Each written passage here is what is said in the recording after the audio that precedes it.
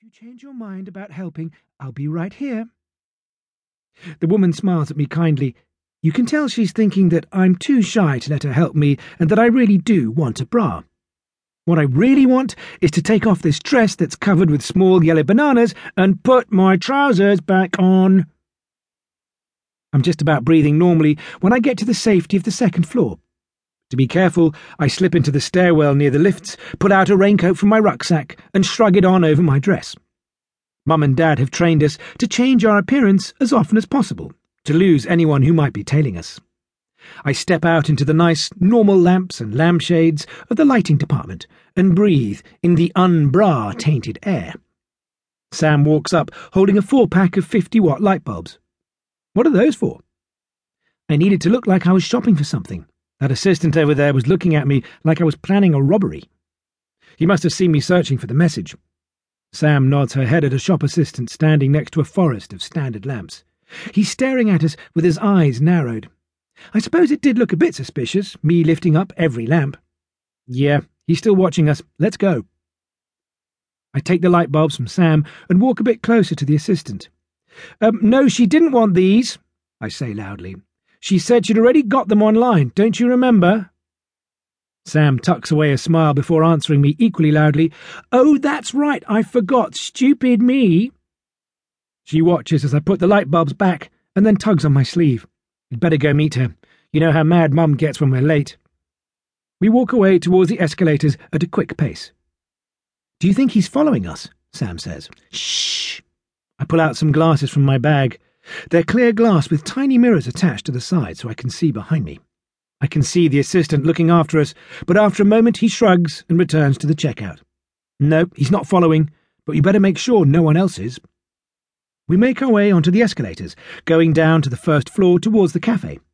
As we get off at the bottom, Sam coughs twice, our signal to do the palm slip we've been practicing for weeks. As she walks one pace ahead, she swings one hand behind her. I reach out, and she presses the paper against my palm for a split second. In one quick move, I clutch my fingers around it and tuck it away in the pocket of my dress. Dad finally listened to me about my need for pockets. Then I fake a sneeze, our signal to split up to confuse anyone who might be following us. Checking there's no one around, I slip into the woman's loos and find a cubicle to lock myself into. I take out the message and check it. It's in code, of course, and I don't have the cipher with me, in case both message and cipher are stolen. Mum and Dad's top spying motto is, attention, attention, attention. Their motto is exactly as irritating as it sounds.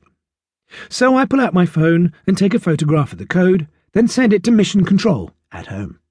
Then I tear the paper into tiny strips and flush them down the toilet. Before I leave, I change into another dress I've packed in my bag. This one is bright red, and put on a matching beret pulled down low over my eyes. Finally, I empty out my bag and turn it inside out. It's a reversible rucksack with different colours on each side, before putting everything back. Mum and Dad have said that if you're being followed and you change your clothes for something more striking, then the person tailing you will often reject the possibility it could be you. Let's hope they're right, because apparently HQ think the results of our training missions are almost as important as our real ones. Coming out of the toilets, I try to change my walk, hunching my shoulders forward and tilting my head slightly to the side, but not too much in case I just look weird. There's a man wearing sunglasses and a large hat sitting right at the edge of the cafe, his face hidden by the newspaper he's reading. He glances up over the edge of his paper as I come out of the toilets. Trouble. I make a swift left and push through the door that leads to the main stairs and lifts. As soon as I'm out of sight of the man, I run down one flight of stairs and go into the household goods department. I weave my way through the aisles of cereal bowls and cooking tools that look like instruments of torture. As I duck behind a display of bone china mugs, I think of the best spy of all time, Dan Maguire. In Dan Maguire and the Case of the Chipped China, Dan Maguire has to run through a factory of 4,000 china plates without breaking anything. Now I know how he felt.